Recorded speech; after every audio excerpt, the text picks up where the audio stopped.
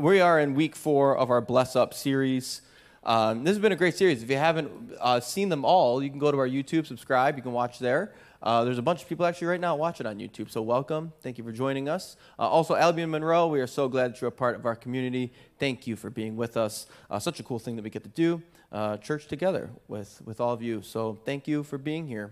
Today, we're going to start by talking about irrational fears. And if you know me for any length of time, you know that I'm loaded with them. It's just kind of how I'm wired.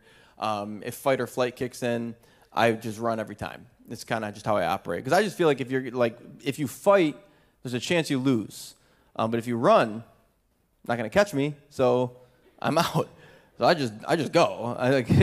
It just is what it is. So I told last service that there was one kid in high school who wanted to fight me, and I just quit school. I skipped school for like a week and just stopped going. I told my parents I was sick. I go to the nurse right before lunchtime. I was like, I'm not going to get beat up. Like, this is a ridiculous scenario. And now we're friends. So if someone wants to fight you when you're in high school, just skip school. You'll make it. I'm just kidding. Anyway, basically one of the big ones for me, one of my irrational, we've all got them. Some of you are scared of heights and roller coasters, which is completely irrational or so safe. Some of us are scared of flying, and you have a better chance of actually getting injured on the way to the airport than in the airplane. So like a fear of flying, it's a fear. I'm not diminishing it, but it's irrational, okay? Just saying. One of mine growing up was, this is going to sound stupid, but it's irrational. And this is a safe place. We're friends. There was garbage night was like a big thing. I hate garbage night. It's just such a stupid concept. Like, why do they have to come at the crack of dawn? They could come in the midday, and then I could bring the garbage out when it's daylight. But there was always this walk for me growing up when I would have to take the garbage out. And then the walk out was never that bad because you had the tote and you can make a lot of noise. So the thing that was going to kill you wasn't going to kill you because I was scared of the noise.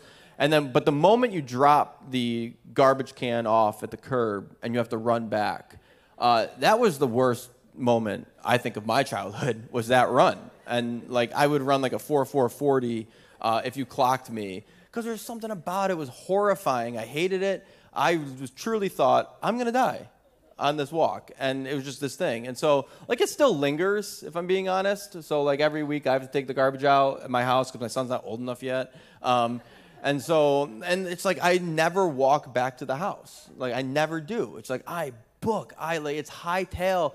And so it's irrational, and I'm cool with it. Okay, I'm very comfortable in my own skin. I don't mind. The other day, my wife and I got back. I think we were on a date, and it was garbage night. So I go to grab the tote because I'm a good husband, and she wants to go with me to take the garbage down. I'm like, cool. Now we got a team. And so we go down, and she kind of knows about this thing about me, and then you got to act like you're not scared when you're with your wife. So I can't help it. So I start walking faster because I'm not going to die first. And so And so I'm walking faster, and then I just hear behind me a whipping sound, and I freak, and I hear something running up behind me, and I was like, what is this? And it's just her, she's just having fun, enjoying the walk, whipping her sweatshirt sleeves, and I yelled at her. It was a great moment. It ended the night great. It was a great end to our date night. But it's irrational, and we all have irrational fears. I'm not alone in our irrational fears. There's actually never been a generation that has lived fear-free. There's never been one. There's never been a group of people who has lived with the absence of fear. There is a reality that fear exists, and it's actually here to stay. So fear, the anxiety that you get when you're scared, when you get bad news and you get scared, that reality is going nowhere.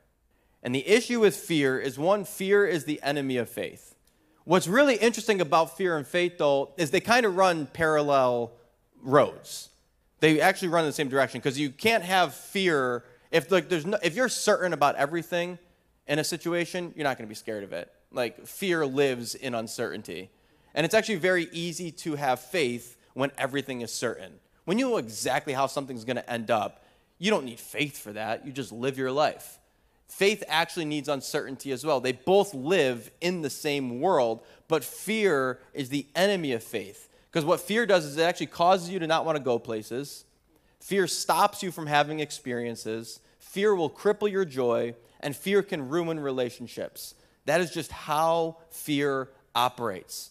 And so we're going to have a bit of a conversation today kind of about how fear hinders our lives. And we're going to focus a little bit on giving. And to frame it, this is what Paul wrote to the church in Corinthians. Now, the Corinthian church was crazy. They needed 2 letters from Paul to get their lives right. And in his second letter to them, he kind of wraps up one of his points. He says, the point is this, in 2 Corinthians chapter 9. It's basically like he was on Reddit, and he's like, if this was too long and you didn't read, like, the point is this. Whoever sows sparingly will also reap sparingly. Whoever sows bountifully will also reap bountifully. Each one must give as he has decided in his own heart, not reluctantly or under compulsion, for God loves a cheerful giver. God loves a cheerful giver. That, if you just read that and like you go about your day, that can be such an annoying verse. Like, God loves a cheerful giver. It's like, well, don't you understand what I'm going through? Like, I'm not cheerful right now. Like, but God loves a cheerful giver. I read this story about a guy named Jeremiah Clary. Now, I cannot tell you if this story is fact or fiction. I'm not a huge fiction story guy, so I'm just choosing to believe that Jeremiah Clary is a real dude. He was a farmer in the late 20s, early 30s in like that Oklahoma panhandle, which I didn't even know people lived there, but they do. That little spot, I thought that was just barren wasteland, but there's farmers there. It's amazing. So if you are from Oklahoma, good to know. And so he was planting his crops during the Dust Bowl. And what happened during the Dust Bowl is hundreds of thousands of acres of crops and land were destroyed from the dust storms. And it just kept happening. And so Jeremiah was the type of guy who got down to basically his last, I don't think they planted with these, but let's just say they did. He was down to like his last bushel of seeds. Okay, and the time frame where he could actually plant his seed to harvest them later was closing. Like, it was, the clock was ticking, and now he had a decision to make. Was he going to plant the seed, or was he just going to save the seed? And it's a really ironic thing, because if he just like holds on to his final few bags of seed, like, obviously he's not going to have anything to harvest anyway. It's like the illogical nature of what fear does to people is he was arguing with himself, should I just hold on to it and it's useless, or do I plant it and potentially it gets ruined again? The problem is if he just holds on to it, it's ruined anyway. It doesn't matter anyway. And there's something about us as humans where when things get difficult or uncertain, our default is just to hold on to the remaining seed for fear that we might lose it.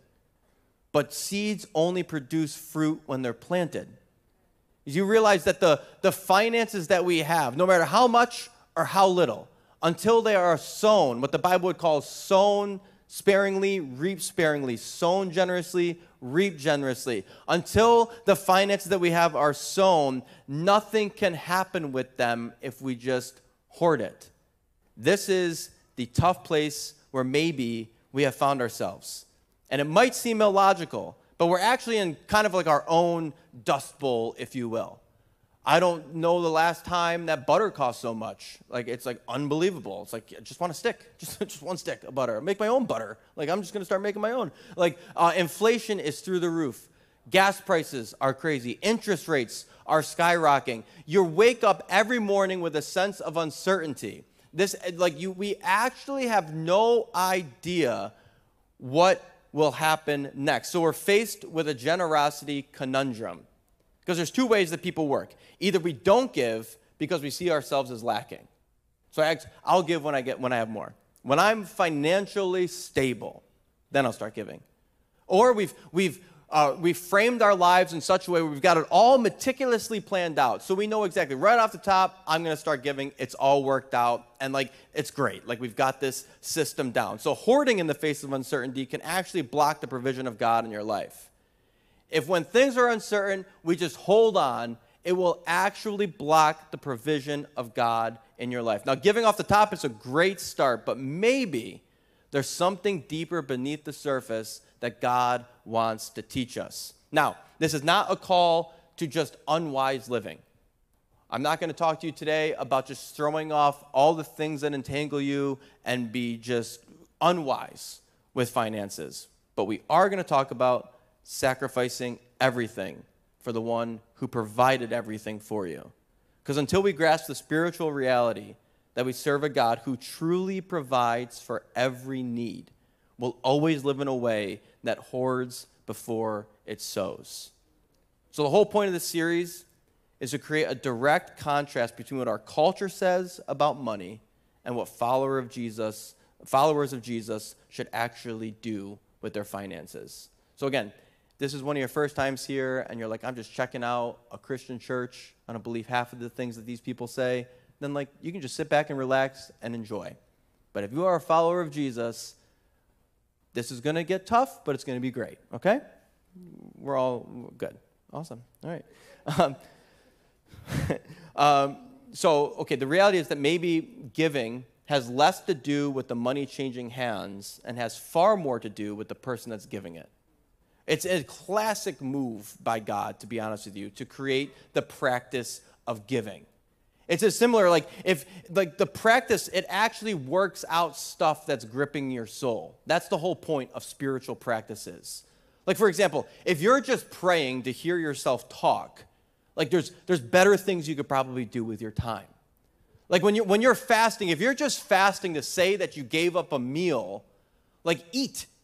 It's not worth the practice if you're not allowing God to work out the things in your soul. You see, giving has far less to do with just the finances leaving your pocket. It actually has everything to do with who God is making you become through the act of giving.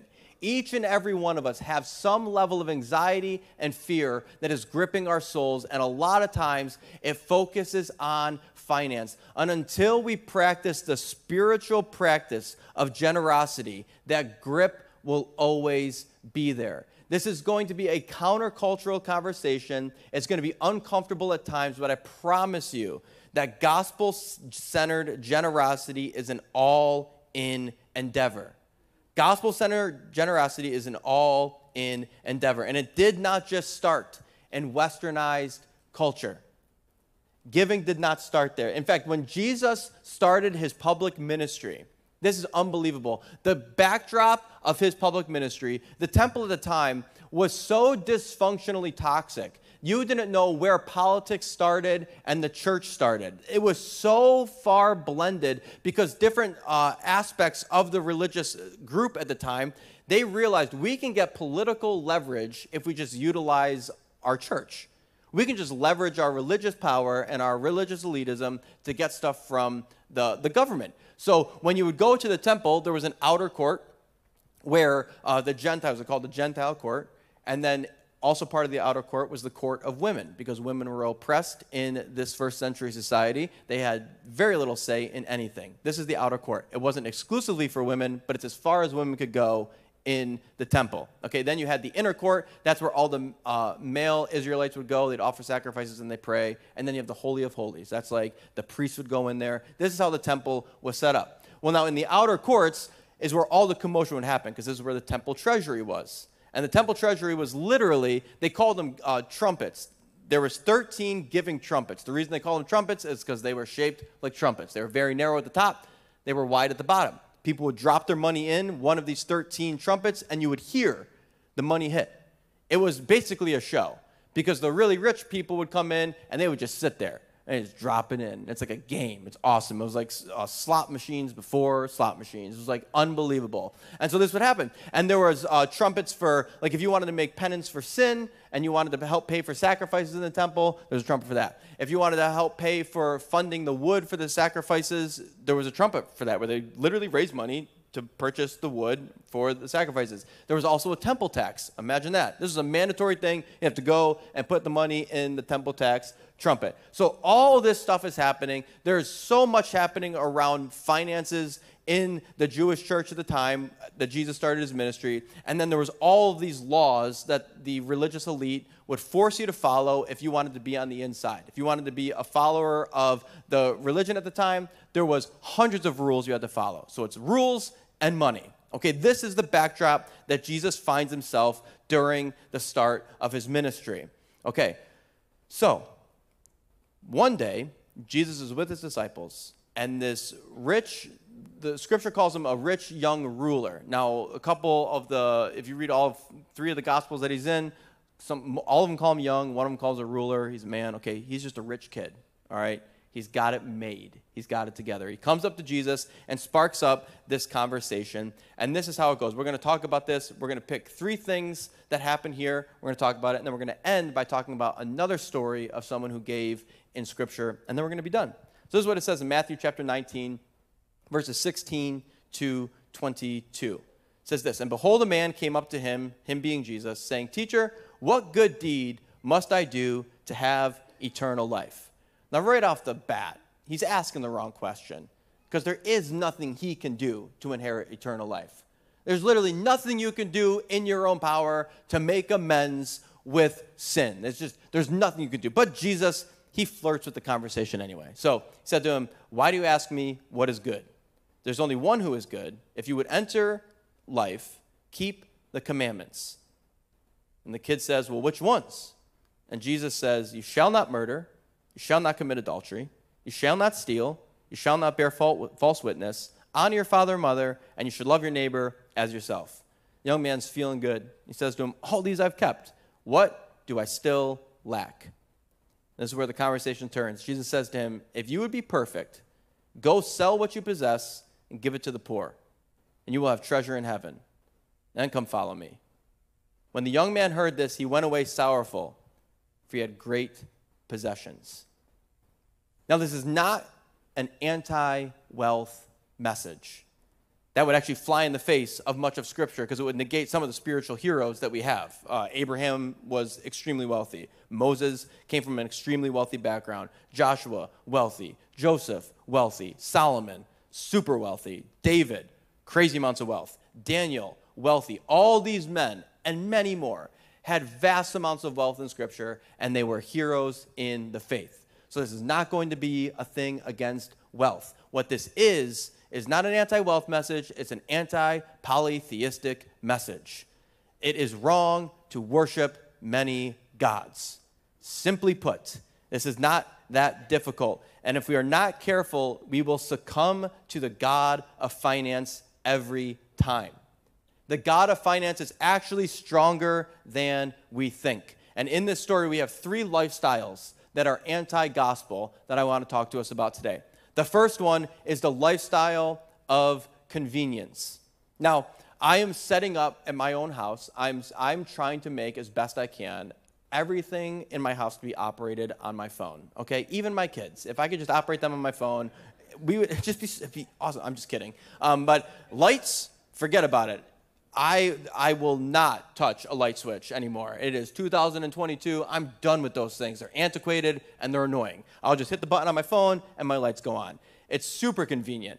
I love it. My washing machine, it tells me when it's done. It's great. I'm like working it out. Hue bulbs are way too expensive, but we're making it happen, okay? I want everything to be as comfortable and as convenient in my home as possible. The issue is, when you set up your life so conveniently, when it's no longer convenient, it frustrates everyone. So if my in-laws come over, they don't have the stuff on their phones, so they can't turn my lights on and off. It's like this whole thing. So if we're not home and they're watching the kids, they sit in the dark, and it's just like, or they'll like turn the switches off that you're not supposed to turn off, and it just ruins my whole system, and then I get super aggravated. It's like, everything's convenient until it's not, and all of a sudden it's like super inconvenient. The lifestyle of convenience will actually destroy your life, okay? I'm not talking about smart homes, but like, look at this. So in the Jewish culture at the time, being wealthy didn't equal eternal life, but great wealth was seen as great blessings from God. So Jesus and this young man have an entire conversation about convenient things. Like when Jesus goes through the commandments, because he says, keep the commandments, he doesn't start at one. He actually skips to like halfway through. He says, don't murder. Well, that's convenient. Easy. I'll check that one right off the list. I'm not going to kill anybody. He says, don't commit adultery. We don't even know if this guy's married. This guy's easy. Don't steal. Obviously. Honor your father and mother. Maybe he paused a little bit, but he's like, they're good, you know? Like, love your neighbor as yourself. Everyone loves the love your neighbor as yourself. Because no one wants to admit they don't love their neighbor or that they don't love themselves. That's an easy one. If you smile at someone today, you're like, I'm loving my neighbor as myself. It's like we've dumbed that one down so much that everybody. So it's Jesus gave him all of the convenient things. And then the guy asks, all of these I kept. What do I lack? What still do I lack? We need to be careful that we do not fall into the convenience trap, where we cherry pick all the things we love about righteousness, all the things we love about living a godly life, and we put it on our middle shelf so it's easy to see. I got all this stuff on lock. I'm at prayer at least 2 times a month, like crushing it. I'm at church a couple times a month. I used to be 3, but then COVID hit. Now it's like 2 is good. You guys will live, okay? But it's there, you know. I'm not cheating on my spouse. I don't lie at work. Like all those things, like the low-hanging fruit, we look super good. But what about the stuff that you put on the bottom shelf? And this is where the conversation will actually start to turn with this guy, because when we actually think there's something that we can do to earn the favor of God, I feel like we've already lost. Our job is just to respond to what Jesus did. Our job is to respond for the fact that he gave up everything for us. You see, the hard truth is that Christianity does not exist for our convenience. This is not a religion based on comfort. We've tried to make it more comfortable by saying, like, this isn't a religion, this is a relationship. It's a relationship. That's great. But this relationship actually calls for deep sacrifice. Not just deep sacrifice, sacrificing everything for the one who gave up everything for you. This is not about our convenience. It's a religion based on sacrificial love, and it falls flat in the world of convenience. And if you live a lifestyle of convenience, generosity is always going to be at the mercy of your comfort level. It just will be. The moment things get inconvenient, it's super easy. Just be like, yeah, no, we're going to put the pause, let's pump the brakes on that. Your generosity will always take a back seat to your comfort level. We cannot find ourselves in a lifestyle of convenience. And then Jesus tells the man to sell. So Jesus, he turns, sell everything you have and give it to the poor. What he's essentially saying is live a generous life out of everything you have. Now, what's crazy about this part is that Jesus says, love your neighbor as yourself. I don't think that's one of the 10 commandments. But if you remember, earlier in the Gospels, they asked Jesus to test him, what's the greatest commandment? And Jesus says, love the Lord your God with all your heart, soul, mind, and strength. And the second, Jesus says, just like it, love your neighbor as yourself. Jesus is a genius. He skips the important part of the commandment and goes straight to the convenient part. Love your neighbor as yourself. And for Jesus to roundaboutly ask him if he loves the Lord his God with all of his heart, soul, mind, and strength, he tells him, sell everything you have and give it to the poor. In Scripture, there is no one else who comes to Jesus with a need or a question and leaves disappointed other than this guy. When Jesus tells him, okay, you say you love your neighbor, why don't you sell everything you have? It ends the conversation. There's no follow-up. There's no extra question. There's no qualifier. He just leaves, depressed. You see, the lifestyle of idolatry is closer than you think. You realize that, like, idolatry is the idea that anything that comes before God in your life, if you are a follower of Jesus, idolatry is having anything in your life that comes before God. This is why it's closer than we'd care to admit. Because I think if we started to really think about our lives, even now, you're probably starting to get some cold sweats. You're like, yeah, there's probably 1 or 2 things, like even my children. And this is why the hard parts of Scripture are sometimes hard to read. Because Jesus would say wild things.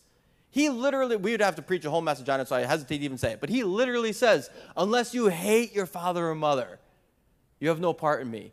Jesus was obsessed with being the most important thing in people's lives. Anything that comes between my relationship with God is an idol. And we're all in it. So this is okay. We can talk about it. We need to fix some things in our lives. But money produces idolatry so easily because in the midst of uncertainty, it's so easy to hold back finances for the sake of safety. And God is actually calling his followers to live a lifestyle that is willing to give up everything in response to his mercy.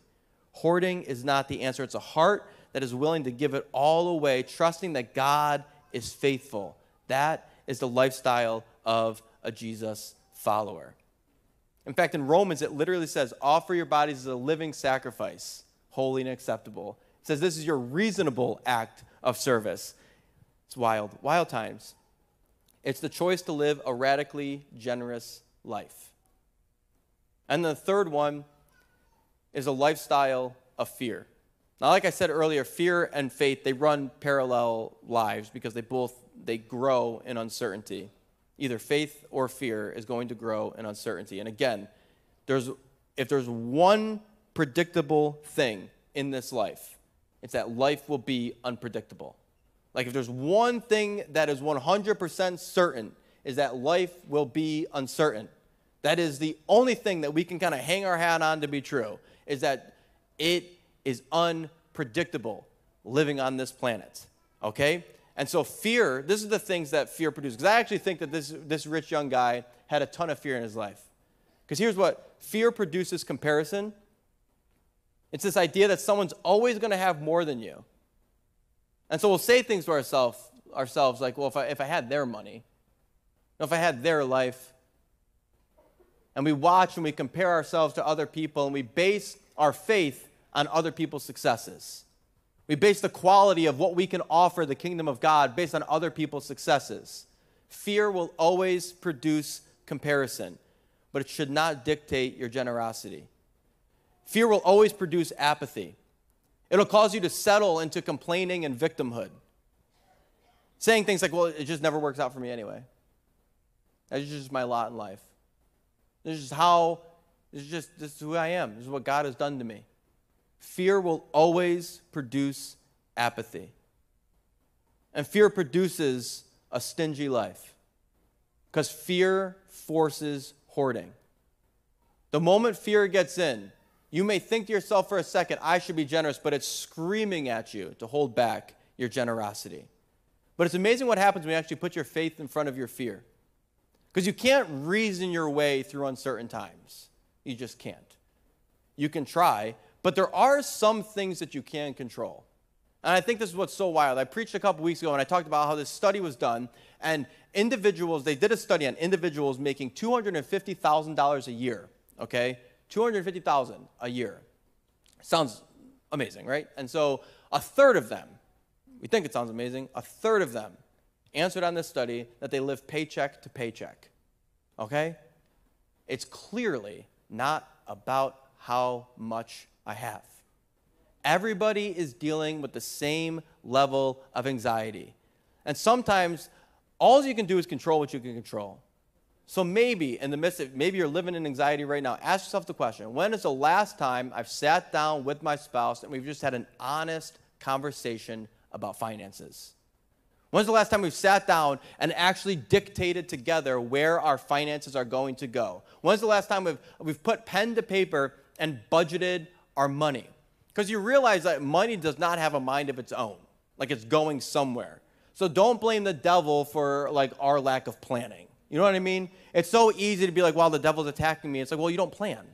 So your lack of planning is attacking you. Like, it's amazing the freedom you will find when you start to plan your finances. It's actually incredible. You sit down with a pen and paper and you tell your money where to go. It's awesome. You can Google Dave Ramsey, and he helps. Like, it's an incredible thing. There is so much fear and uncertainty that can be broken when you actually plan. So again, don't blame the enemy of your soul for a lack of proper planning. Do the things you can control, and then we can deal with the uncertain future. Because fear is definitely here to stay. The question is, what priority do you put your fear in? Like, we all prioritize our fear.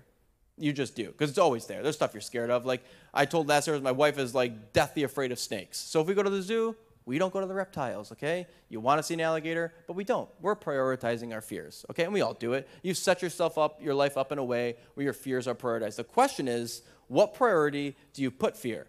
Like, are you more scared of not having enough savings or going through the same scenario without a heavenly Father who can provide for your every need?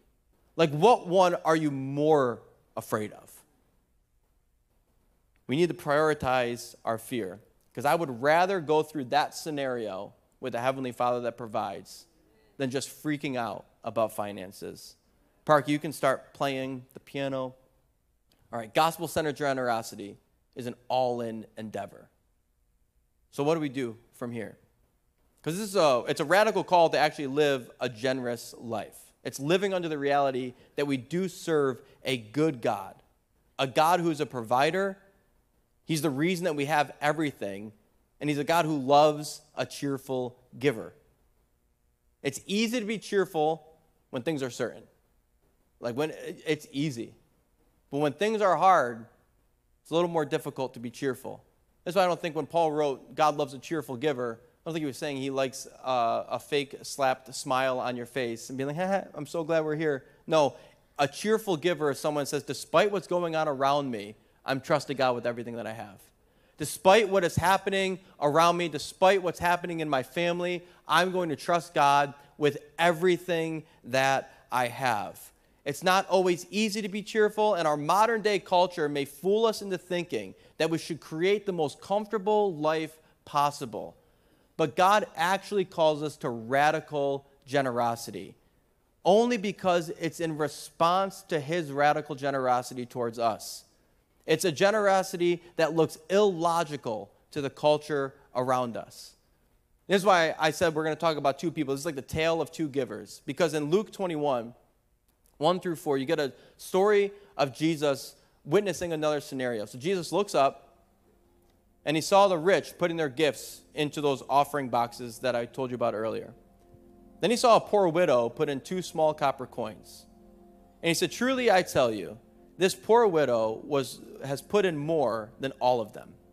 For they all contributed out of their abundance, but she out of her poverty put in all she had to live on. This story is actually rather uncomfortable. Like I told you about the temple courts and the commotion, and the temple treasurer was actually in the court of women. And I don't think it was very normal for women to come and put their gifts in those offering trumpets. It's usually a man's job at this time. So the fact that she was even there is wild. The fact that she's there, she's a widow, it says, or her husband probably recently died. And for her, I bet when she thought about her day when she woke up that morning, she was thinking, I'm just going to sneak in, I'm going to do what I got to do, I'm going to sneak out. And you remember the show, there's people just standing there, just dropping their money in, looking good, high-fiving the boys, having the time of their lives. But Jesus notices this woman, and she probably didn't know that a couple thousand years later, people would still be talking about her. She probably wanted to come in and leave and go home. But Jesus saw something. He saw the spirit of a fully generous person. See, if fear produces comparison, you would think that this woman would have gotten up that morning and been like, it's not even worth it. I'm a female in an oppressive culture. I'm just going to give up. I'm not going to that temple anymore. I'm going to pick new friends. They're all going to be looking at me. I look weird. I don't have a husband, so now I'm really a nobody. I'm nothing to these people. But if fear produces comparison, in the face of uncertainty, faith produces resolve. So clearly she got up that morning. She's like, I'm just going to do this thing. Fear produces apathy in the face of uncertainty. But maybe this woman had a confidence that she knew who God was. And she was confident that he was going to do what he said he would do. So she shows up. If fear produces a stingy lifestyle, then I think faith actually produces illogical and unreasonable generosity. And again, our modern day comfort will tell us that giving out of everything is unwise. Yet the Spirit of God is forever beckoning the followers of Jesus to give out of everything that they have. That's why Jesus says, and there's not even anything wrong with what the rich people were doing. But he's saying they give out of their abundance. He's like, but this woman, she's giving out of everything that she has. You realize that the resource that you currently have in your hand, God has graced you with that resource. No matter how much, no matter how little. And the call is the same. Whether you make it all or whether you make barely anything, the call is to live a generous life, giving out of everything that we have. That is our part to play. So may we be a church that does not allow the reality of fear to hold us back from living a generous life. But may we look more like the widow and less like the rich young man who says, God, I know that you are a providing God. I know that you own a cattle on 1,000 hills. It's not like God's up there in heaven wondering, oh, how are we going to make it? Like, what are we going to do? I'm freaked out about money. No, God owns everything. He doesn't actually need your money. What he actually needs is he needs a healthy soul. That's what he wants. He wants a soul that is willing to give up everything to follow him. It's not about the money. It's about the state of our souls. So what is the thing that is gripping your soul right now? Maybe it's idolatry. Maybe you've fallen into a life of convenience and you've just thought, I don't really have a part to play here. Maybe comparison is killing your will to live. I want to tell you that there is a better way. There's a generous lifestyle where God actually wants you to live life and life to the fullest, where he's actually the door. He is the gate to a great life. He actually says, like Jesus literally says, if I've provided for the birds of the air and the fish of the sea, how much more will I provide for you? So maybe you're here today and you are in deep want.